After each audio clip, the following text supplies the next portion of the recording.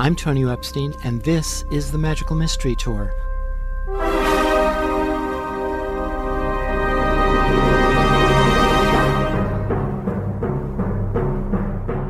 Join us as we dive into the heart of things, exploring new ideas and new ways of seeing and being in this wondrous, crazy world we share together.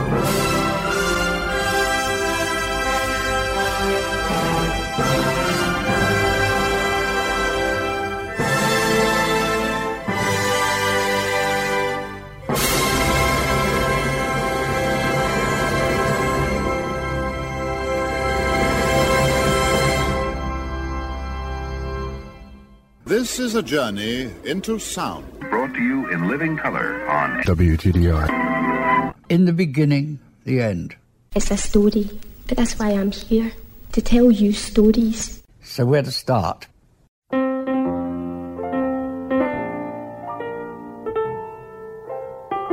When you're in the middle of a story, it isn't a story at all, but only a confusion, a dark roaring, a blindness, a wreckage of shattered glass and splintered wood, like a house in a whirlwind or else a boat crushed by the icebergs or swept over the rapids, and all aboard are powerless to stop it. It's only afterwards that it becomes anything like a story at all, when you're telling it to yourself or to someone else. Today on the Magical Mystery Tour, a conversation with Kris Hege. Kris Hege is a graduate of Goddard College's Graduate Institute. I had the pleasure of sitting down with her a couple of weeks ago when she was back on campus as a visiting scholar. In this conversation, we talk about freedom of speech, political correctness, rigorous inquiry, and the ability to have difficult conversations across a spectrum of boundaries at a time of extreme polarization throughout our society. When did you graduate here?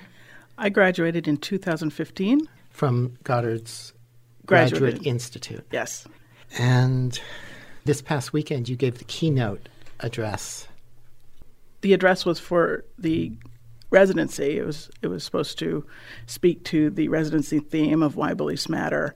I was invited as the visiting scholar. I think every semester they do a visiting scholar, and I was invited this time, and I was really excited to participate. So how much time were you given to prepare for this? 3 weeks. Really? Yes. Wow. Because I read what you sent me, and I was really impressed. It looked like you did a lot of research, and 3 weeks is stunning. Yes, I pretty much dropped my PhD work for a little while. Then I sent off a note to my professors to say I'm not going to be submitting anything for a few weeks while I pull this together. Uh-huh. So this topic of why beliefs matter, how do you relate to this topic? I struggled with it a little bit because the first word that came to mind when I heard about beliefs, when I thought about that, was religion, and I'm not a religious person. So I had to think about what beliefs meant in the context of Goddard. So I, bounced that idea around in my head for a little bit, and I looked at the Goddard mission, and the Goddard's mission statement kind of drew me into the idea of rigorous inquiry, and what does that mean? And what does that mean in a time of polarization and some of the silencing that might be happening, and those beliefs that are silenced because we're in such a polarized time across all kinds of spectrums of our existence. So that's kind of where I came into this idea of academic freedom and controversial conversations on campus. Yeah. So in our broader society, we are experiencing what seems to be an unprecedented degree of polarization.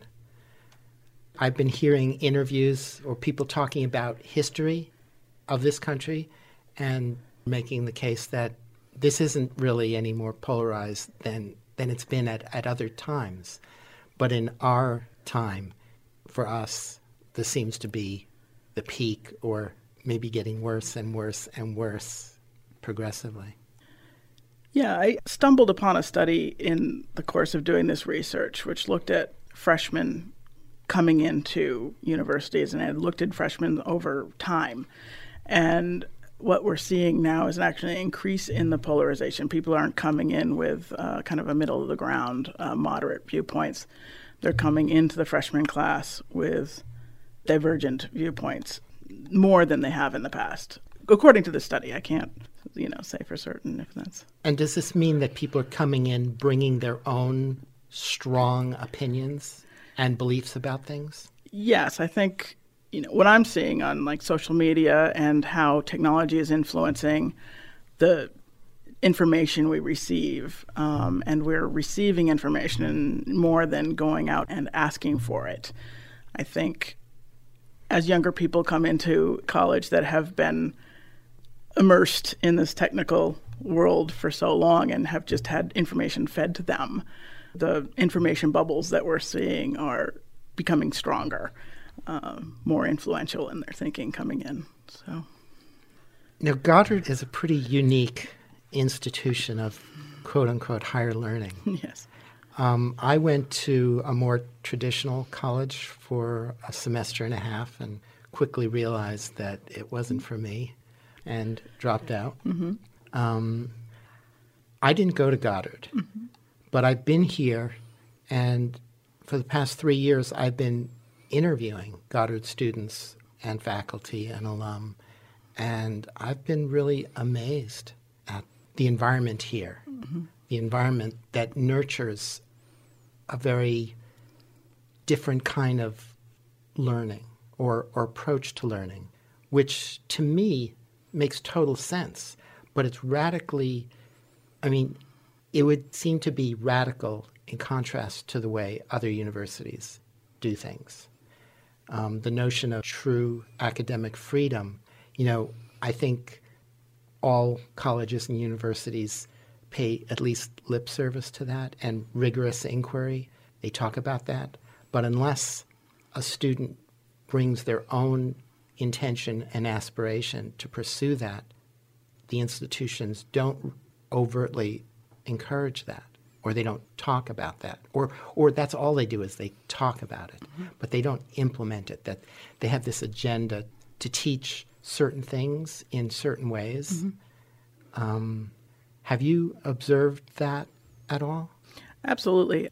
I look at the Pedagogy of the Oppressed and Freire's discussion of the banking model of education, and I think in most higher education that is still the model where professors are sages on the stage, so to speak, and they are experts in their fields, right. And they choose these textbooks and they prescribe the learning that is going to happen. And if you've managed to acceptably regurgitate that learning, then they sign off on the fact that you have achieved this status. And at Goddard, it's a very different approach where the learning has to come from within to some degree, to a large degree, actually. And then you go out and you find resources and you collaborate with your advisor to shape an education that is true to yourself and to the world. So when you say your education comes from within, what do you mean by that? It means starting from something that you're passionate about, whatever that is in the world, and finding the places of agreement and disagreement with whatever that passion is. So, in my case, I did my work on rape culture and restorative justice, and I was doing work in a restorative justice project, volunteer work in a restorative justice project, so I kind of saw how that was going, and I was really concerned about women, violence against women in the world, and wondered what could be done to serve that community. So I came from passions from multiple places in my world, and questioned and reflected on those things and found ways that the restorative justice model wasn't working, and tried to find a place where these things could come together, and built a framework for supporting survivors in the same way that restorative justice circles that I was working in were supporting people that were coming out of prison as part of the model. So that was taking my passions and my work in the world and bringing it to my education, and having my education then inform that and change some of the ways I was going about that work. That's so radically different from the institutionalized way of, as you said, regurgitating information, data, statistics, history, or an institutionalized view of the world.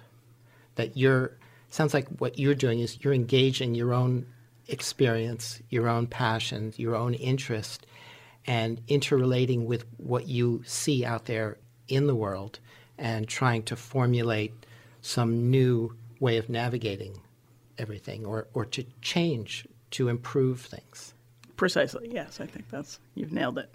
And that seems to be the essence of what Goddard pedagogy is. It's about bringing our own desires, our own passions, our own true interests, what we're really deeply most interested in, and interfacing it with the world around us in the hopes of making this a better world, a better experience for not only for us, but for everybody else. Right. Yes. I think that's what Goddard excels at. I think it's a great place to interrogate our own beliefs, to find out where we might have biases that we didn't even recognize when we came in. I looked at the restorative justice model from a very idealistic viewpoint when I started, and by the end, I saw some fractures in it that I was like, maybe this isn't as victim-centric as we claimed it was. And then I brought those ideas about the victim's agency into the restorative justice model that I was working in. So it definitely interfaced with my work in the world, at least the volunteer work in the world, in a way that actually challenged some of that work as well.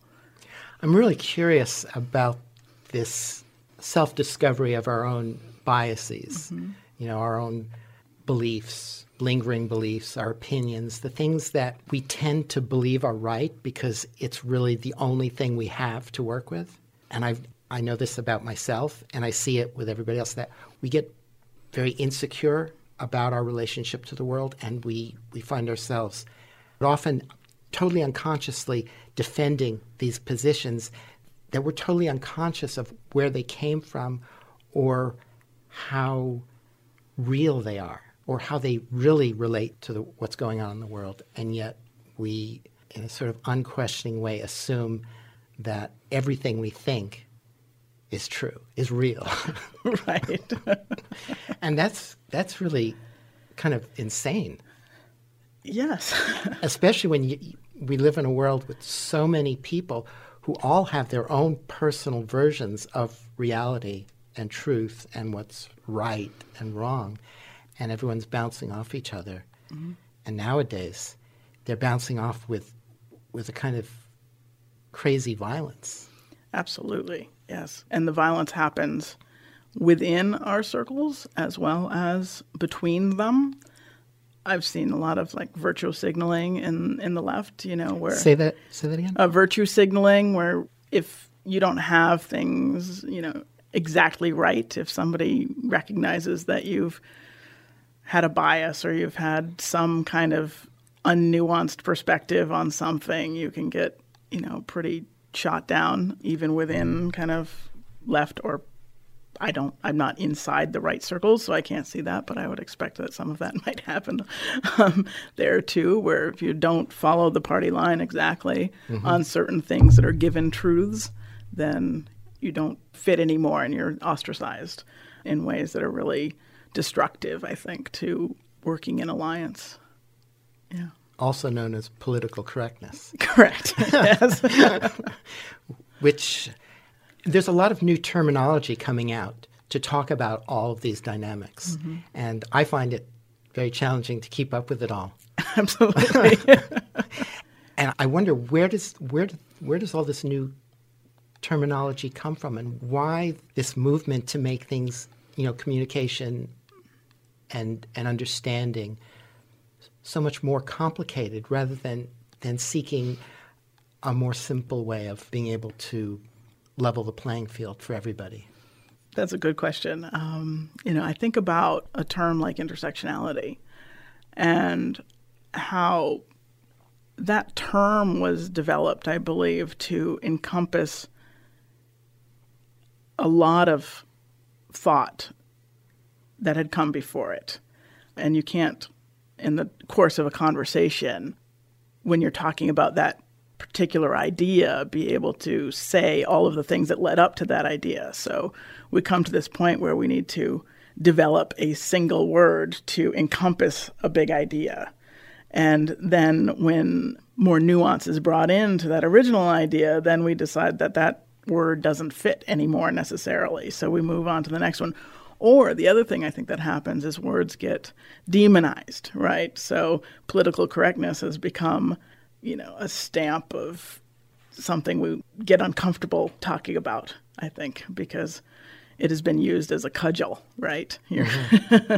So those things happen. And it's become such a minefield. And traditionally, the nature of a minefield is that the mines remain static, right? Right.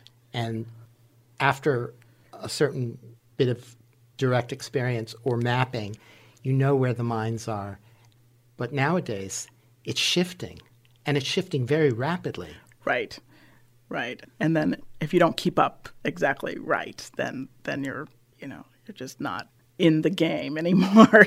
Not only you're not in the game or you're not with it, but you can be, somebody who sees themselves as a very caring, progressive, socially engaged person can be shot down for the slightest little infraction of speech. Right. Saying something that's offensive to somebody for some really minor little hair-splitting distinction. Right. Or at least it seems that way to me. Right. And I think then that gets conflated with a much bigger problem of hate speech.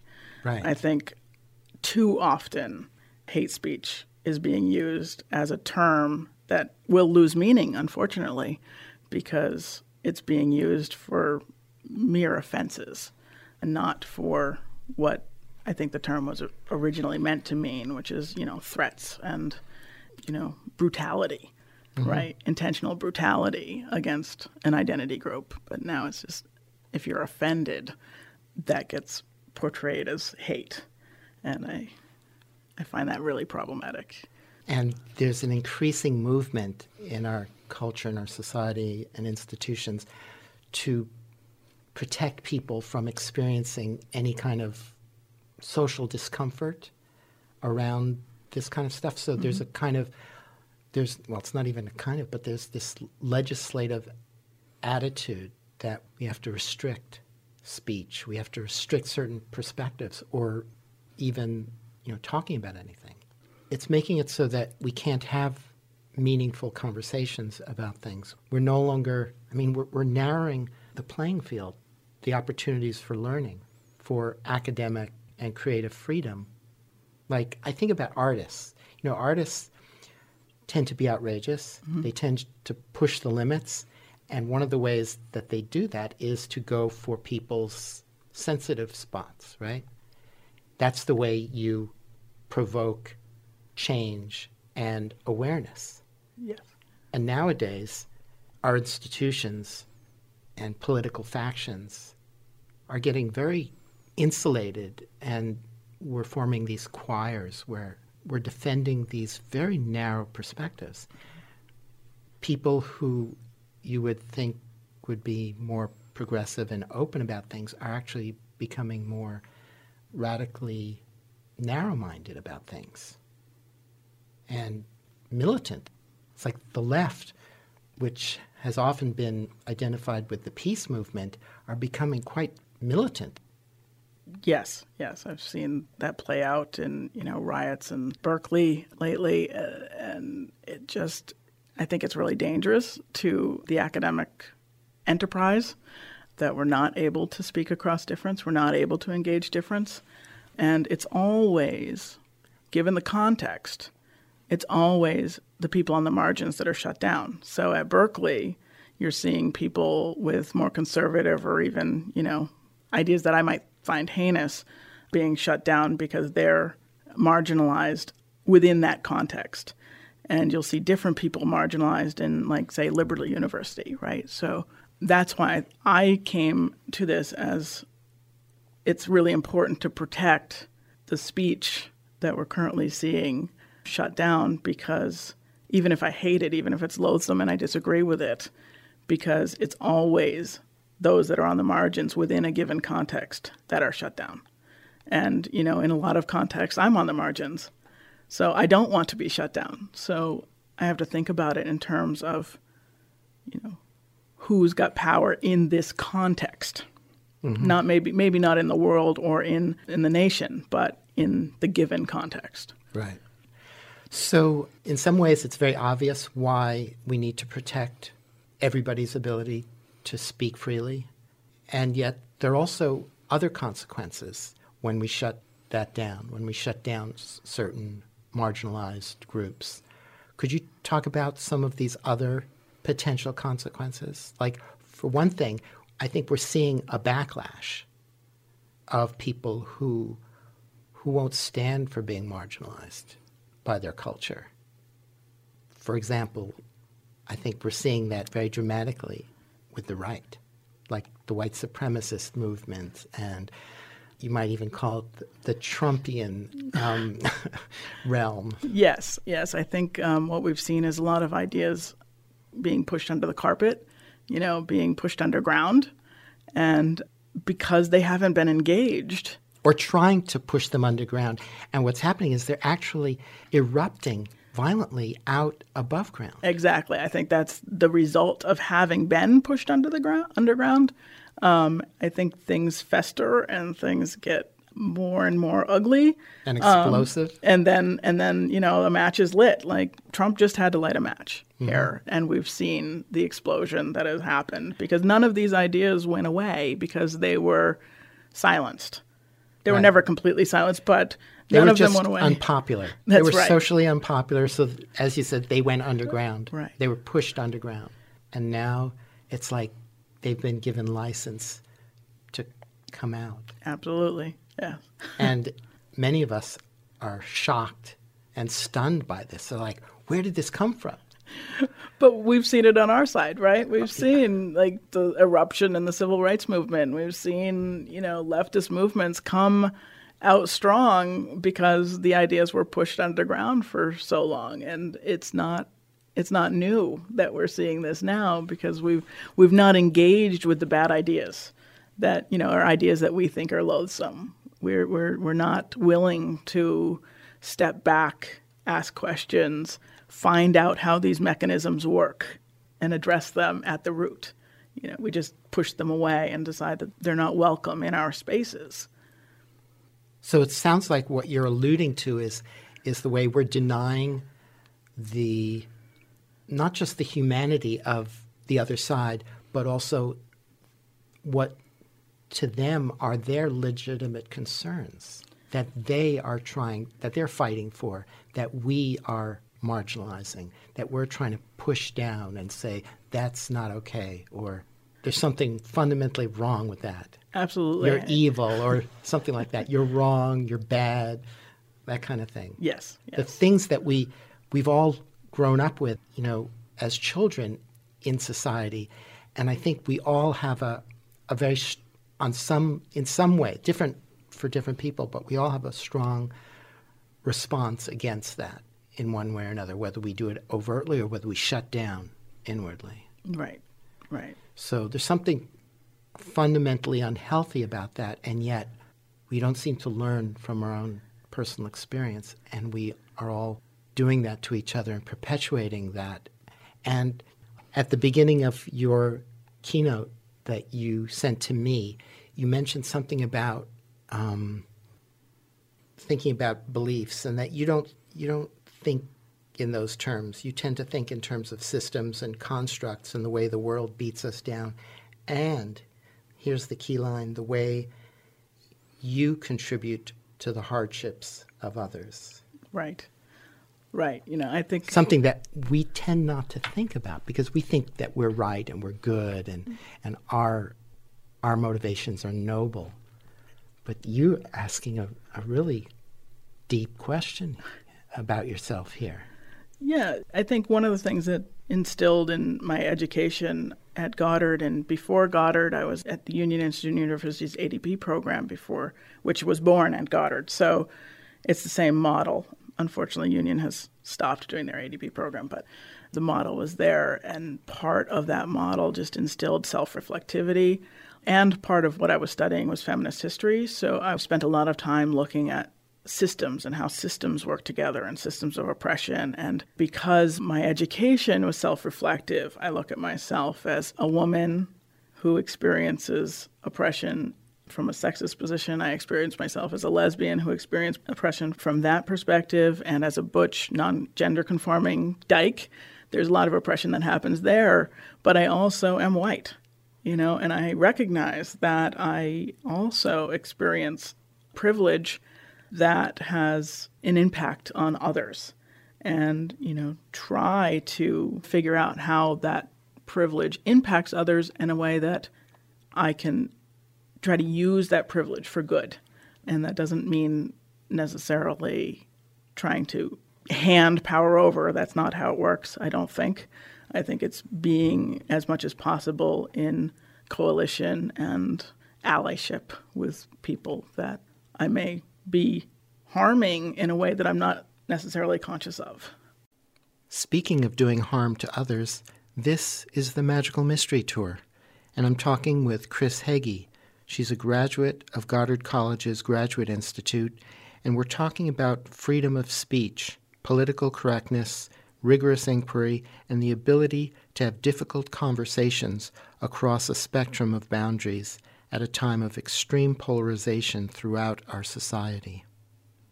So it seems like we're all harming other people, maybe not all the time, but more or less on a continual basis without being at all aware of how the things we do or the way our attitudes and our beliefs, not only about the world but about ourselves in relation to the world, affect other people. Mm-hmm.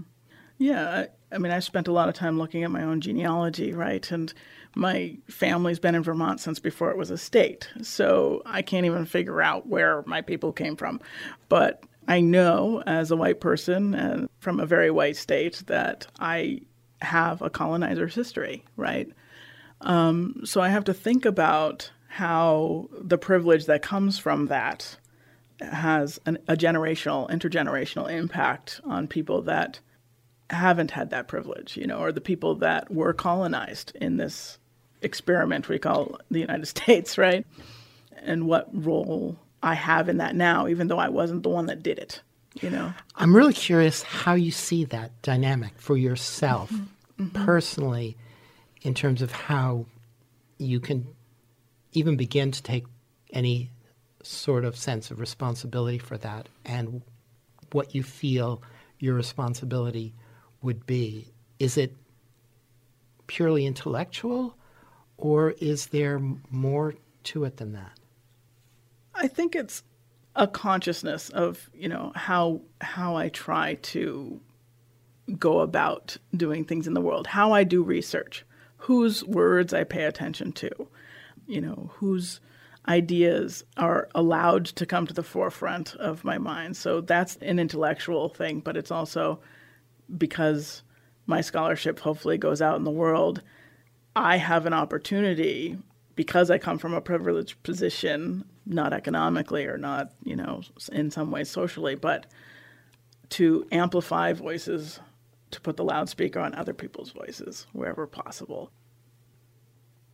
Well, it also seems like it gives us more fuel and impetus to continue to do that inner rigorous inquiry because of the assumptions that we may have made, that like we may make the assumption that we're just another human being just like everybody else, and not tend to think about, maybe my position as a white person is different, is fundamentally and profoundly different in many different ways from another person's experience in the same world, Yes.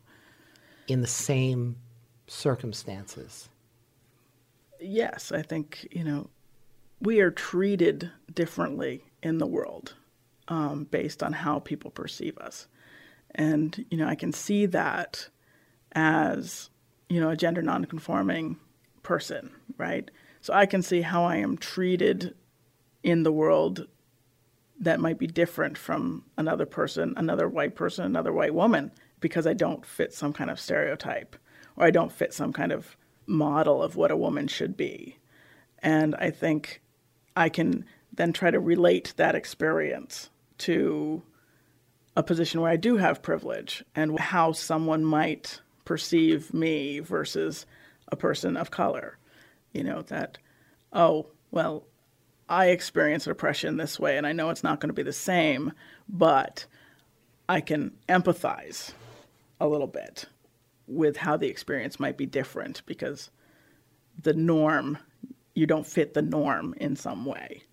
And that makes me think of curiosity, like genuine curiosity that inspires us to ask other people questions, the kind of questions that we wouldn't normally think of, that wouldn't normally occur to us, like to ask them, well, what's your experience like? As if our experience isn't everything. Right? Exactly. Exactly. And, that's a little bit of a tricky dynamic because, whose responsibility it is to do this emotional work. So there's a challenge to making sure you're in a space where it's safe and that you have some kind of comfort level and experience on a different level before you just go asking people about their experience. I think is an important thing to keep in mind when we do this, but I think it's important to ask and not assume because it's really easy to make assumptions about what people think or what people experience based on, the stories we make up in our heads, Yeah. And I think about how when we were children, we were very naturally curious. I mean, we were intensely curious. We were so curious that we drove our parents crazy the way we would ask about everything and why. Right. Why? Or what is this? Why? And now we do the opposite, or that's the way we've been programmed in our culture to... It's as if there's this unspoken notion that the sign of success, of being strong, a modern adult, is that you don't need to ask questions because you already know it all. You've already got it figured out.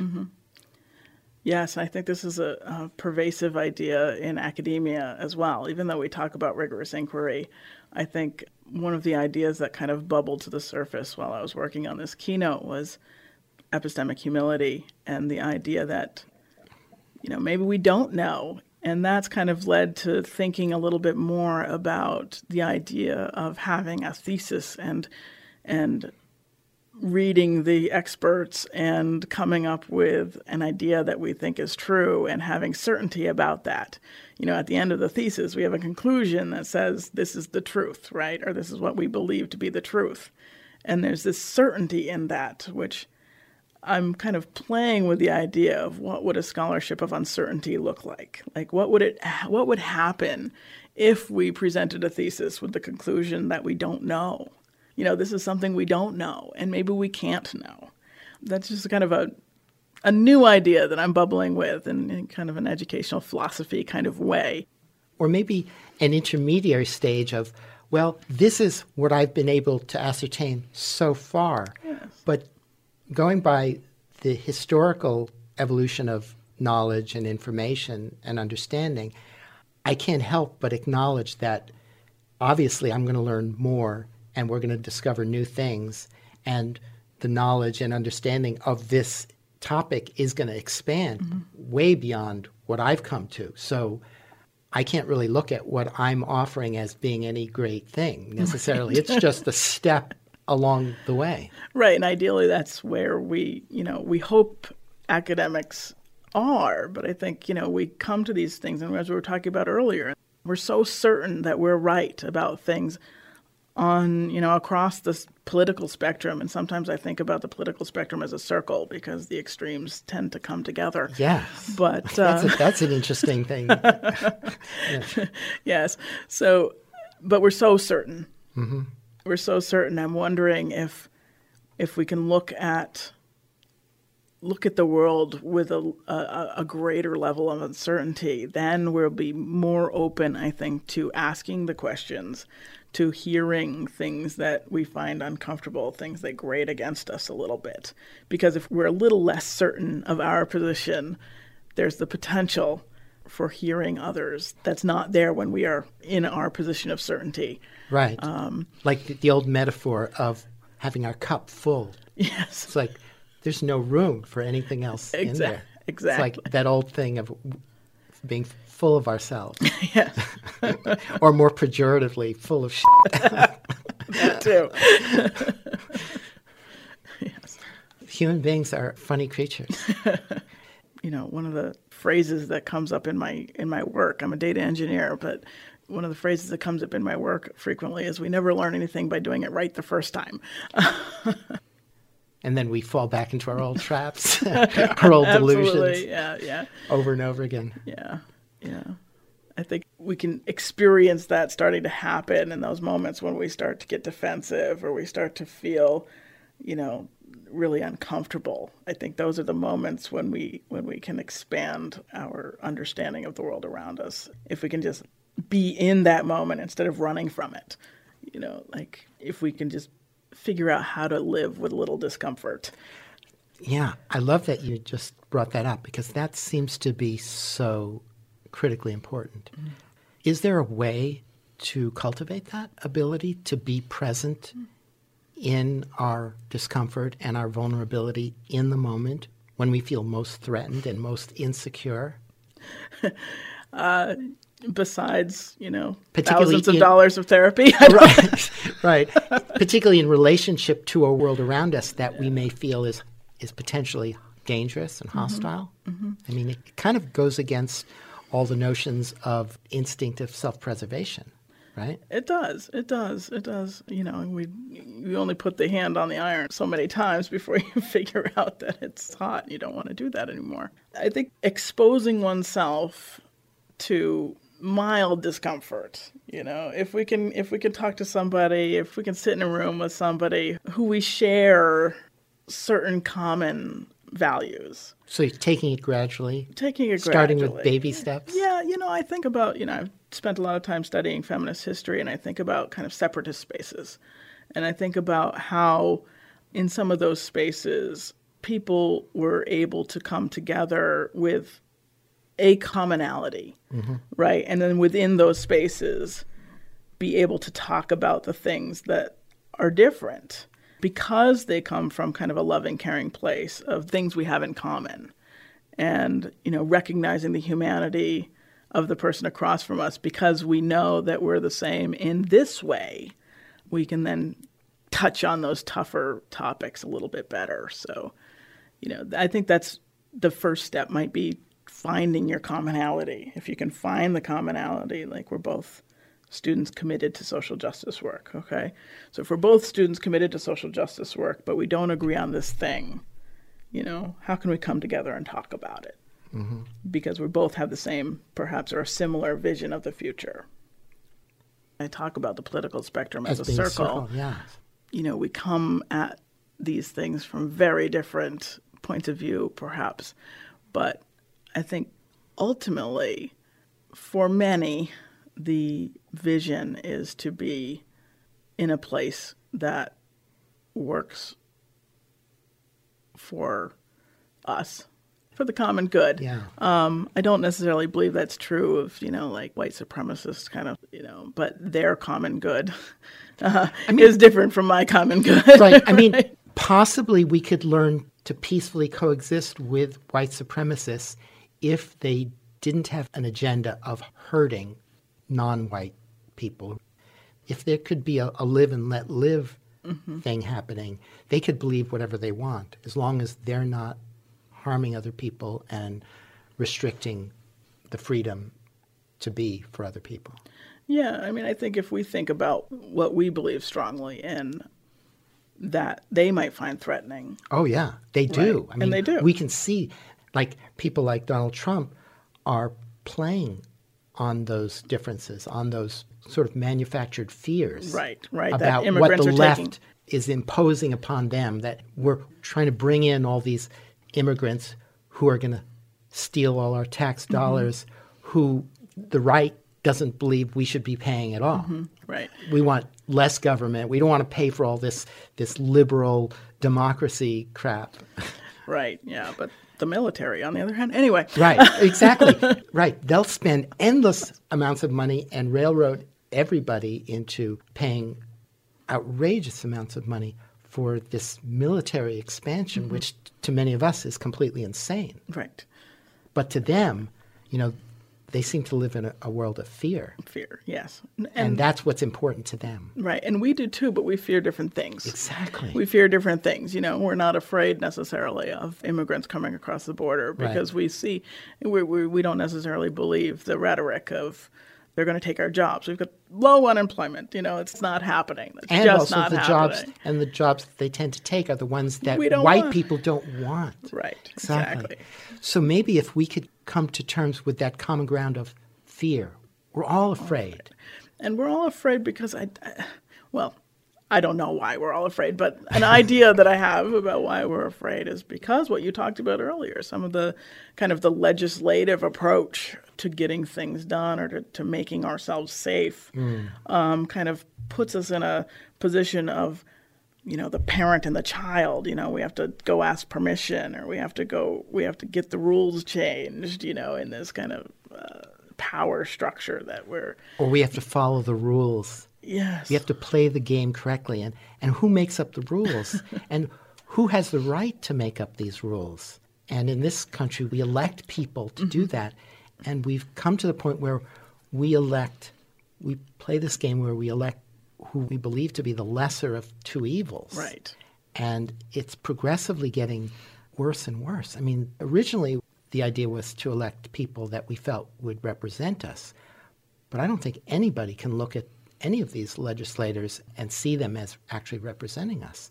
Now what it is these people are going to do the least damage that we can imagine compared to the other person who's even worse.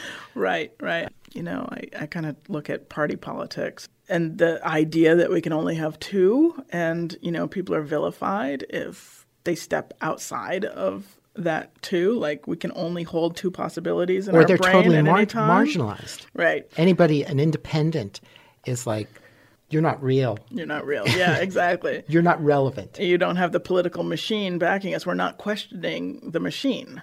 Right. In this case, we don't question that machine at all. We're not questioning the system. We're just questioning the symptoms. That's right. We're only looking at the symptoms. We're only trying to fix this particular thing or this particular thing because this is all that we have room on our plate right now to look at. Yeah. Because we're these pea-brained creatures. And we have trouble talking to each other. We have trouble working in coalition now. I think, that's kind of a bit of a culture shift that we've seen where we're, tearing each other apart, even with people that we agree with on 90% of what we're thinking. We still tear each other apart. And then how do we work in coalition on anything? That reminds me how I think this general malaise of insecurity that I think almost all human beings experience, that one of the ways, the unconscious ways we try to assuage it is by cutting others down. And that for many people, that's the only way we know how to make ourselves feel better or give ourselves the illusion of feeling better. Right. Oh, I feel much better now because I can see that they feel worse. Yeah, sadly, that's... So it's like the opposite of pursuing what's most important to us and what's most meaningful to us. It's like we don't even think about what we really want and what's most important to us. We're only thinking on these very petty sort of levels. Right. And I think, getting back to kind of an academic, heady kind of space here, I think we can look at ideas about deconstructivism and things like that, which have really broken down like class politics, like people being able to come together within a specific class of people, women or people of color or, any of these classes. Instead, we've kind of broken those down and have come to a more individualistic place where each individual has a lot of separate identities that come together in this unique cluster. And because this is my unique And give some examples to help flesh that out. Right. Well, I've described myself a little earlier, right? I am female, I am butch, I am a lesbian, all of these individual pieces of identity make up a whole. But I have to align with my lesbianism to participate in one area. I have to align with gender identity in another area to participate. And sometimes those things don't agree.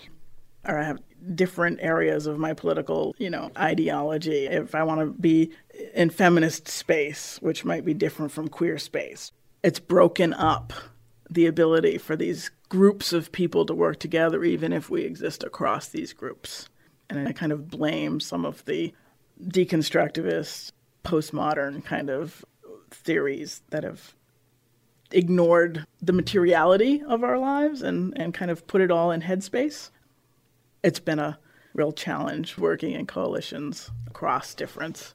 So it sounds like what you're alluding to is we're using language to try and formulate systems of understanding, and you're talking about a kind of untethered struggle to understand and quantify identities and the issues that go with them. I think theorizing about identity abstracts from the human experience of those identity categories. So the real down-to-earth experience that we all have. Like, what's it like to walk through the earth, as a woman? What's it like to walk through the earth as, a lesbian? What does that feel like? Or what actually happens to you when you do that? It has been, because we're talking in abstracts, we're all individuals. We all intersect along multiples of these abstractions. It's like Legos, right? We're put together by a bunch of Legos, but we have to be torn apart in order to work in queer spaces or work in feminist spaces or work in women's spaces or work in, all these different spaces. We have to choose the mode that we're working in that moment instead of being able to come together. Kind of like, I'm trying to think about this. I can't deal with that right now.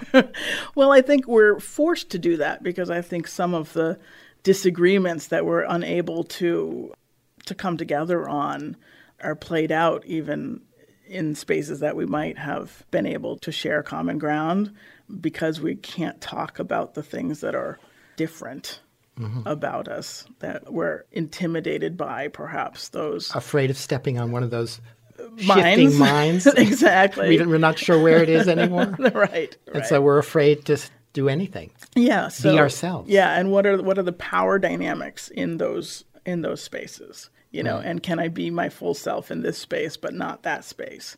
And who do we perceive as who's determining the rules of this new game? Right. That's constantly shifting, and we're not being given the rules. Right. We have to step on the mind to discover how things have changed. Absolutely. And that's, a really painful experience, when you believe that you are in a safe place and then you step on one of those minds. It's stressful. It's stressful. It's painful. It's, Life loses its fun. That's right. Which reminds me of what I love about interviewing Goddard students, particularly during residencies. I see something that I experienced when I was young, living in a wonderful community many years ago, that most of the people that come to Goddard for the residency, the 7 or 8 day residency, they feel like they're in heaven because they're in this environment where everybody is so open and accepting and ecstatic about this realization of this open, supportive space where everyone can truly be who they are and express whatever's going on inside of them. And everybody is experiencing this kind of love affair with their experience of this and with each other, that seeing that the other person is so much like they are. Mm-hmm. And they're vulnerable and they've been struggling out in the world and they're discovering who they really are and what's most important to them. And that's what I'm doing. That's what I'm trying to do. And it's like, wow. Yes, and I agree with that kind of utopic vision of Goddard, but I also know that there are topics that are minefields here as well, and we have to be really conscious of and interrogate our own power structures, even the ones that are not written down, but we do have to recognize what's not being said in these spaces. Sometimes I think that the perception that everyone is politically left, and it's true, probably most of the people that do come here are politically left, but if you have some nuanced viewpoints on some of these topics, you could be in that space where you self-silence. I think self-silencing is not as visible as kind of the protest kind of silence, but I think we do have to interrogate how our perception in the world influences who says what here as well. I particularly love interviewing people who have different perspectives because I find that really refreshing.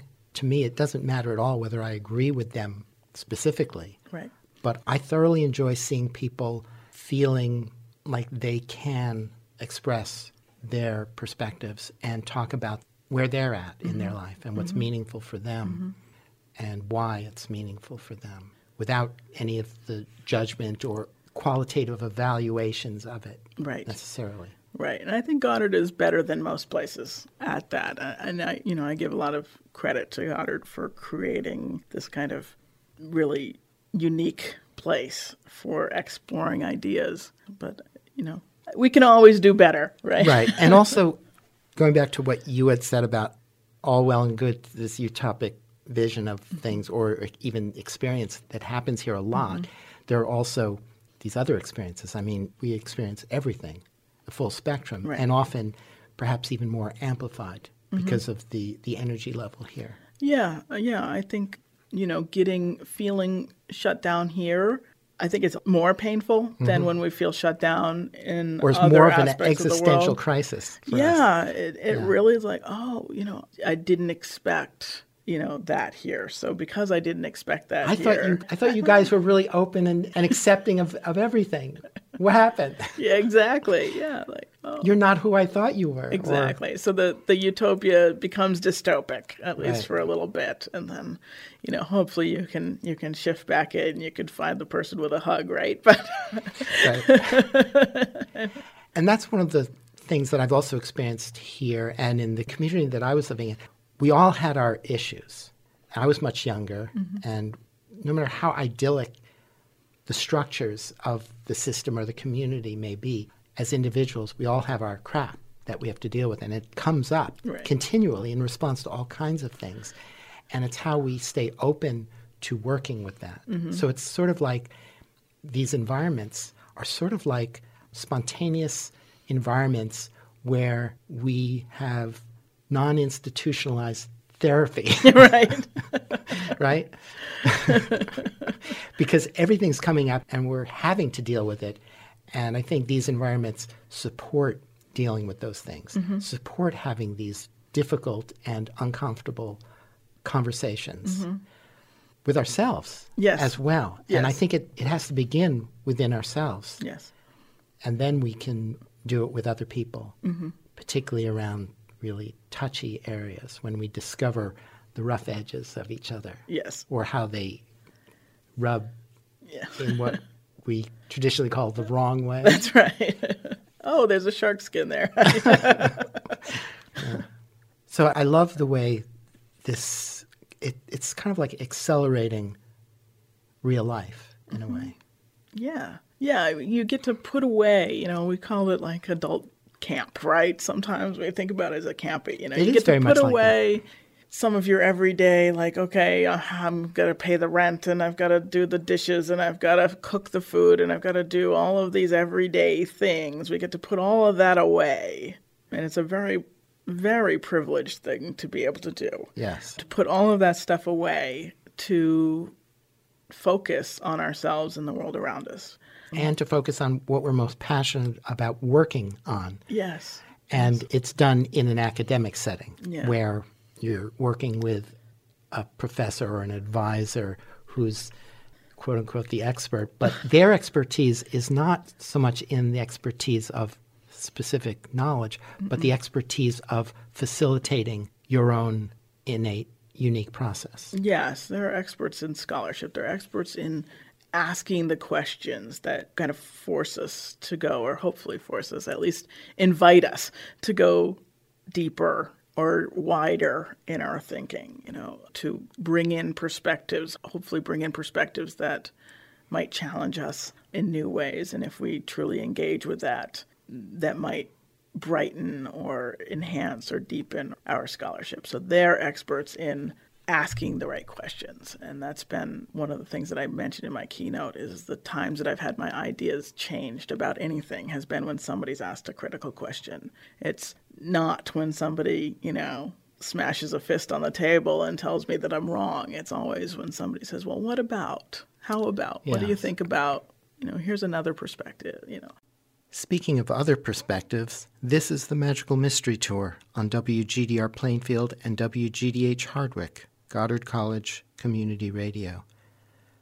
I'm talking with Kris Hege. She's a visiting scholar at Goddard College's Graduate Institute, and we're talking about freedom of speech, political correctness, rigorous inquiry, and the ability to have difficult conversations across a spectrum of boundaries at a time of extreme polarization throughout our society. I think a lot about Goddard's faculty, and at least the ones that I've worked with, and For the example, ones that I've spoken to. Who did you work with? I worked with Ellie Epp my first semester. I've heard a lot about her. She retired just after I finished, and Susan Pearson, who she also retired, but she was a very gentle soul. I really appreciated working with her, and Lisa Weil. I love Lisa Weil. Yes, she's still here, and she's still plugging away. And I had phenomenal experiences of being pushed to look at things that I was afraid of. And not pushed but questioned, just invited to look, go deeper is a common. And get that ball rolling of perpetuating that ongoing self-inquiry. Yes. Keep going deeper. Keep questioning things. Yes. And that informs how we go out in the world, I think, to some degree. Like, it's a model, right? It's a model for doing this work. How to be ourselves. Yeah. Interrogate those deeply held beliefs. Right. One of the things that I really love about the model here is kind of the vulnerability on both sides. Like, faculty telling you their stories as well, and relating to what you're writing and reacting to what you're writing in ways that are really personal as well as scholarly. I was really surprised sometimes by how intimate, not in a cozy, cuddly way, but an intimate relationship developed between myself and my faculty that continues in some cases, that I still come to them and talk to them about things that, are going on in life and in the world, just because we developed that through that time. And I think that's one of the incredible strengths of Goddard, is the way faculty aren't supervisors, so to speak. They're co-learners, they're co-creators of our intellectual development and our scholarship. They're like big brothers or big sisters. Yeah. Helping us on the way. Yeah. It's a beautiful model. I think that Goddard has done a wonderful job of maintaining that core of this kind of version of the Oxbridge model, I don't know what that is. Oh, Oxford and Cambridge in England. The kind of Socratic method a little bit, but not in a camera question, but one-on-one tutorials. Okay, got it. Yeah, the Oxbridge model, which we don't see much anymore. It's the opposite of extreme of these huge lecture halls, listening to one person just pontificating, exactly. And there's no conversation because there's no time. There's no opportunity. Right. It's absolutely the opposite of that. Yeah. So how did you find Goddard? How did you discover Goddard and end up coming here? Mm-hmm. Yeah. Interestingly enough, I started out way back when I was a student at Trinity College of Vermont, but I wasn't ready to be a student at that point. And then I went off and I started a career and whatnot. And I went to Keene State College as a computer mathematics major. And then one day I was in Brattleboro and I was going up the street and there was a sign actually for Union Institute and University. And I didn't know what that was, and I looked it up and I was like, oh, that sounds like an interesting program. And I went there to try to study mathematics, which was nuts. But while I was there, they actually talk more about Goddard's history than Goddard does, which is fascinating. But because that program, the adult degree program that Union used to have, was the model that Evelyn Bates developed and started here, and then it was sold to Norwich University, and then it was sold to Union Institute University, and that's how I came to know Goddard, by experiencing the adult degree program in that model. So Goddard's history was embedded in that program, and then about 5 years after I finished my undergraduate with Union, I came for a Discover Goddard Day, and I felt like home, and I applied and came for my master's in individualized studies. So that's how I came here, and it just felt like home from the minute that I walked on campus, and just about every time since it has still felt that way. So how did your study go while you were here? Because I've heard stories, very different kinds of stories. Like one young woman that I spoke with, she said she spent the first 3 years really floundering around trying to figure out what it was that she was doing here. And it wasn't until the last year that she realized what she wanted to do. Right. Having come from the adult degree program, I had a pretty good sense of what I was going to have to do here. So I came in with a very clear plan. And today I regret that, actually. Wow. Because even though I'm happy with the project that I did, I didn't do that discovery process that I've witnessed other people do since then. So I think there's a certain beauty and joy in coming in without that clear, distinct plan, and I followed my plan. Now, there were discoveries and challenges and changes and growth along the way. Of course, that's part of the. But I do have some regrets that I didn't play more in the beginning of my time. And in the master's program, you've only got 2 full years, so there's not a ton of time to play. But certainly, I wish I had a little bit more and trusted the process here and not come in thinking that I already knew. I didn't have enough epistemic humility on my way in. Well, I think a lot of people feel very insecure about entering a situation like that without having a sense of knowing what they're doing. Because to go to a place, to spend all this money and make this commitment, I know I would feel very insecure and vulnerable going in without knowing what I want to do. It's like... It'd be like, why am I doing this? Right. I'm getting a master's in what? I'm spending $40,000 on what? Exactly. Yeah. So, perhaps it's not so unreasonable to have come in with a plan, but I think the play and, there's the mantra, trust the process. I think the process is... That's like the unofficial mission statement of Goddard is trust the process. I think so. And actually that was also the slogan that went around Union when I was there as an undergrad. It's less prominent in the PhD program at Union that I'm at now, but it was definitely carried from Goddard to Union in the ADP program. It's built into that model for sure. Trust the process. So I would imagine, and I could be totally wrong, but I would imagine that moving from undergraduate and then to master's level and then entering a PhD program, you would approach that with much more of a sense of what you're aiming for and wanting to accomplish. My reason for going into a PhD program is actually because I loved this model so much and just found so much joy in working within this environment that I was like, I would die to be faculty in this program. So how does one do that, right?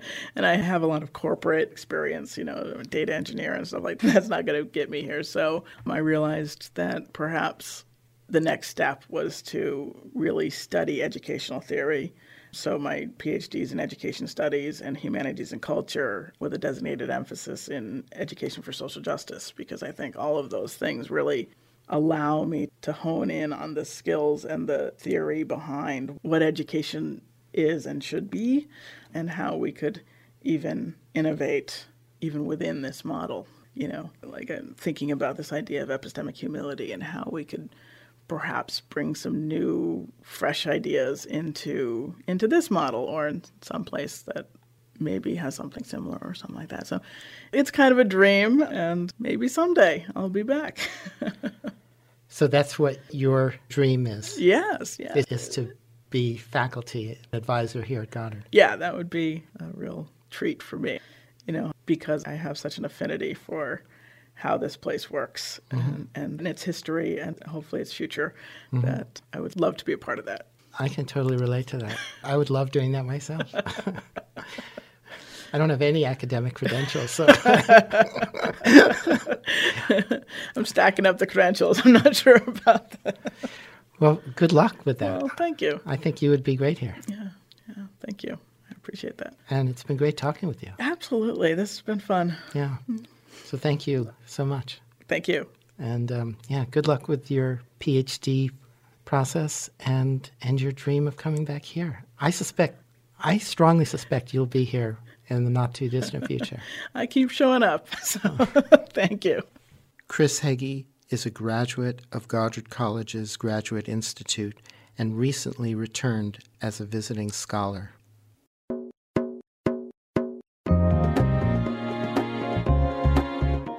And that's it for this Magical Mystery Tour. Thank you so much for listening, and until next time, have a wonderful week.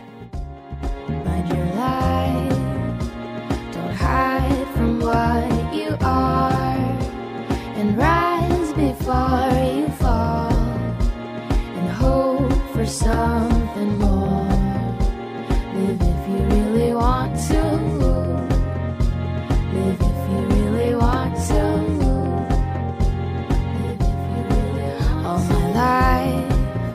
I've been looking for something amazing. It's almost like I've been stargazing. The sky is right above me. We were meant for something bigger than this. Don't ever try to dismiss yourself, 'cause you don't have to.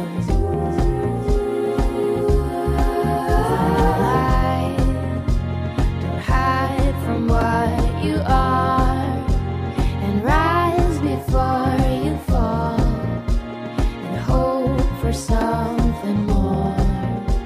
Live if you really want to, live if you really want to, live if you really want to. All my life, my dreams just seem so far away, and now it's like they're here to stay. I hold it close to me.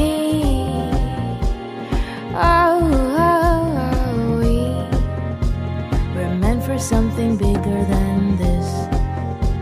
Don't ever try to dismiss yourself, 'cause you don't have to.